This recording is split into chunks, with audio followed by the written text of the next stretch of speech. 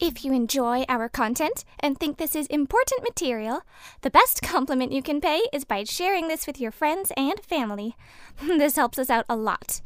Also, if you enjoyed today's program, please like, comment, share, and subscribe to this podcast. We would love to hear from you.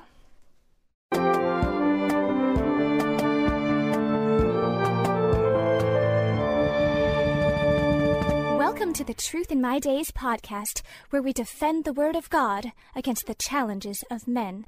Hello all. Today, Sonia is interviewing John about the apparent contradiction in the Bible regarding the year of Jesus' birth. Matthew tells us Jesus was born during the reign of Herod the Great, who, we are told, died in 4 BC, while Luke tells us Jesus was born during a census conducted when Quirinius was the governor of Syria, and we are told that this man did not govern until AD 6. Can these assertions be reconciled? It will take several episodes to cover this topic, so if any episode ends with the contradiction still being unresolved, never fear. Tune in to the subsequent episode to find out this challenge addressed in full. If you miss any episodes, you can find them in our podcast. See truthinmydays.com for the location. We hope you enjoy the series. But we move on to the first charge, which is that there was no historical record of a census of the entire Roman world. Censuses were done piecemeal and involved only Roman citizens. Isn't that just an argument from silence? It is an argument from silence. Now, as you recall, arguments from silence may be weak or they may be strong. When is an argument from silence weak and when is it strong? I guess it's strong when there's a circumstance where you expect to have documentation, but weak when you don't. Exactly. An argument from silence, the strength of it depends on how much we would expect to find evidence for it if it actually happened. And in this particular objection, the skeptics are overlooking a huge point. It's based on the assumption that, in fact, we have a complete record of Roman history. And so if we don't have a record of a census, it couldn't have happened. But this is not even close to the truth. We are nowhere close to having a complete record of Roman history. If we look at the Roman historians, the well-known historians, Polybius, for example, only about 1/3 of his works remain. Diodorus wrote 40 books of history. We have only 16 of them. Dio Cassius wrote more than 80 books. We have only 5 of them and fragments of 2 more. Livy, the very famous historian, wrote a 142-volume history of Rome. 142 volumes, only 35 of them have come down to us. Tacitus is credited with the histories and with the annals. About half of these remain. Nepos, he's the author of the earliest surviving Latin biographies.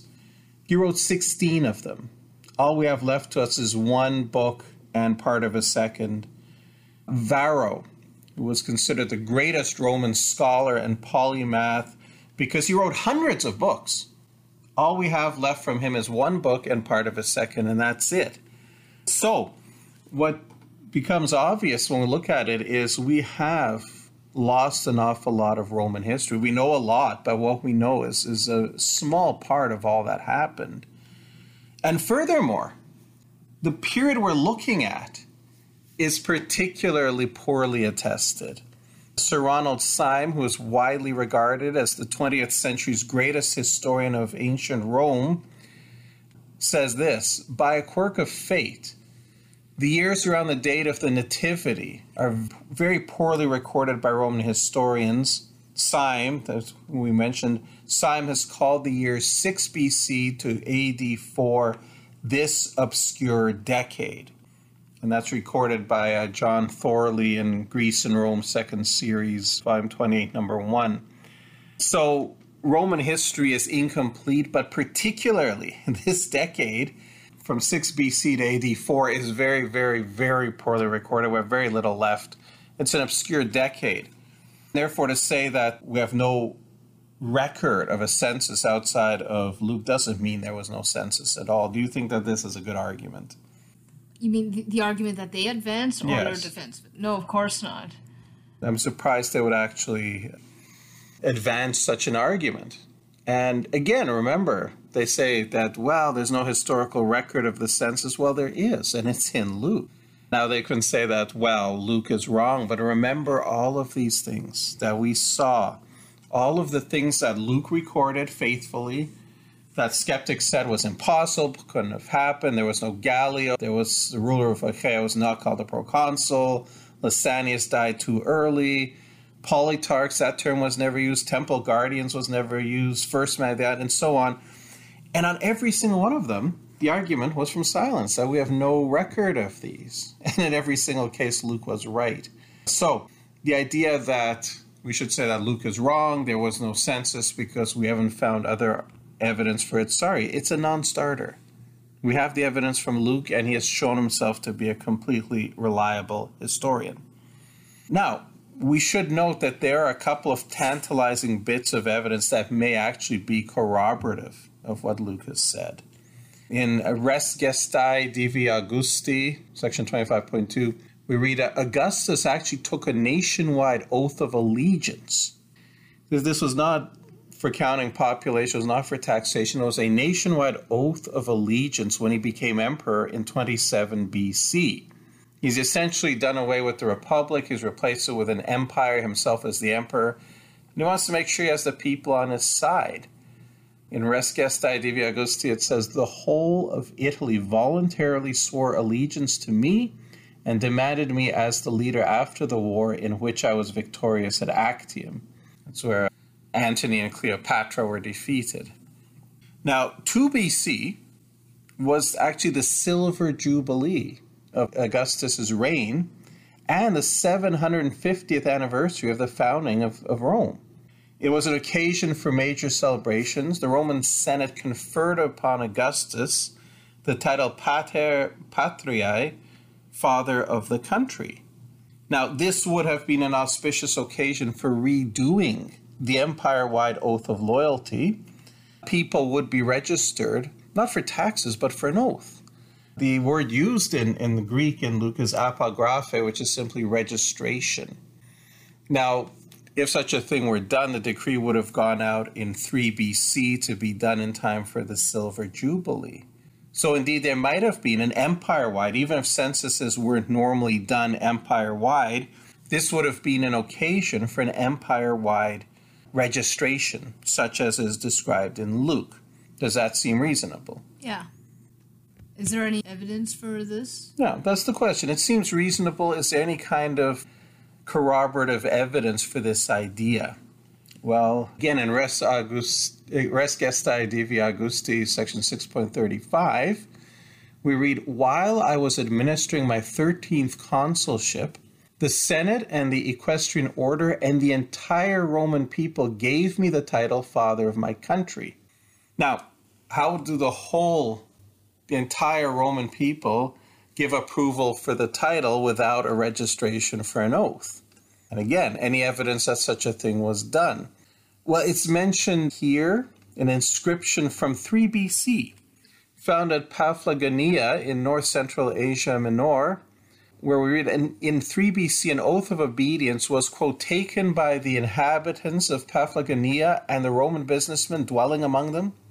The same oath was sworn also by all the people in the land, Romans and non-citizens, all the people, at the altars of Augustus and the temples of Augustus in the various districts. So there's, right from that very period, 3 BC, this oath of obedience that was for all of the people, Romans and non-Romans. It's also mentioned by the 5th century Armenian historian Moses of Chorini, and he puts it into the 2nd year of Abgar, king of Armenia, which again is 3 BC. So you think Mary and Joseph would have gone to a temple of Augustus to swear an oath? Well, it wouldn't have been a temple of Augustus because there was no temple of Augustus in Bethlehem or, for that matter, anywhere in Judea. Where he's talking about those places had the temple, so that's where it would go. Now, Osorius, early 5th century, tells us this. Augustus ordered that a census be taken of each province everywhere, and that all men be enrolled. This is the earliest and most famous public acknowledgement which marked Caesar as the first of all men, and the Romans as lords of the world, a published list of all men entered individually. This first and greatest census was taken, since in this one name of Caesar all the peoples of the great nations took oath, and at the same time through the participation in the census were made a part of one society.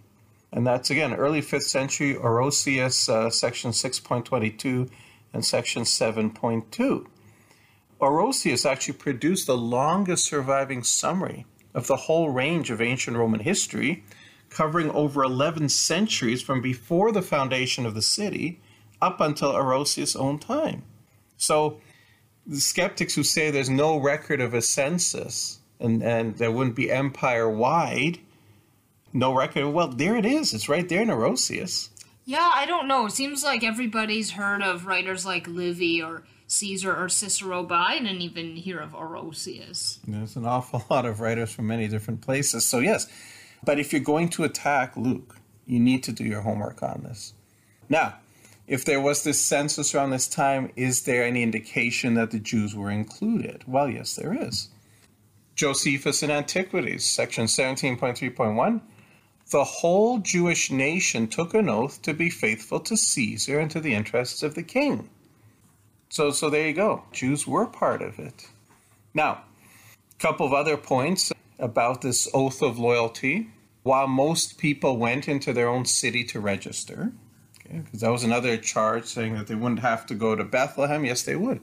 While most people went into their own city to register, particular attention would have been paid to anyone with a legitimate claim to a throne.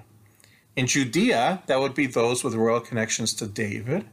They would have been required to go to Bethlehem to register so Herod could know who his potential rivals were. How do we know this?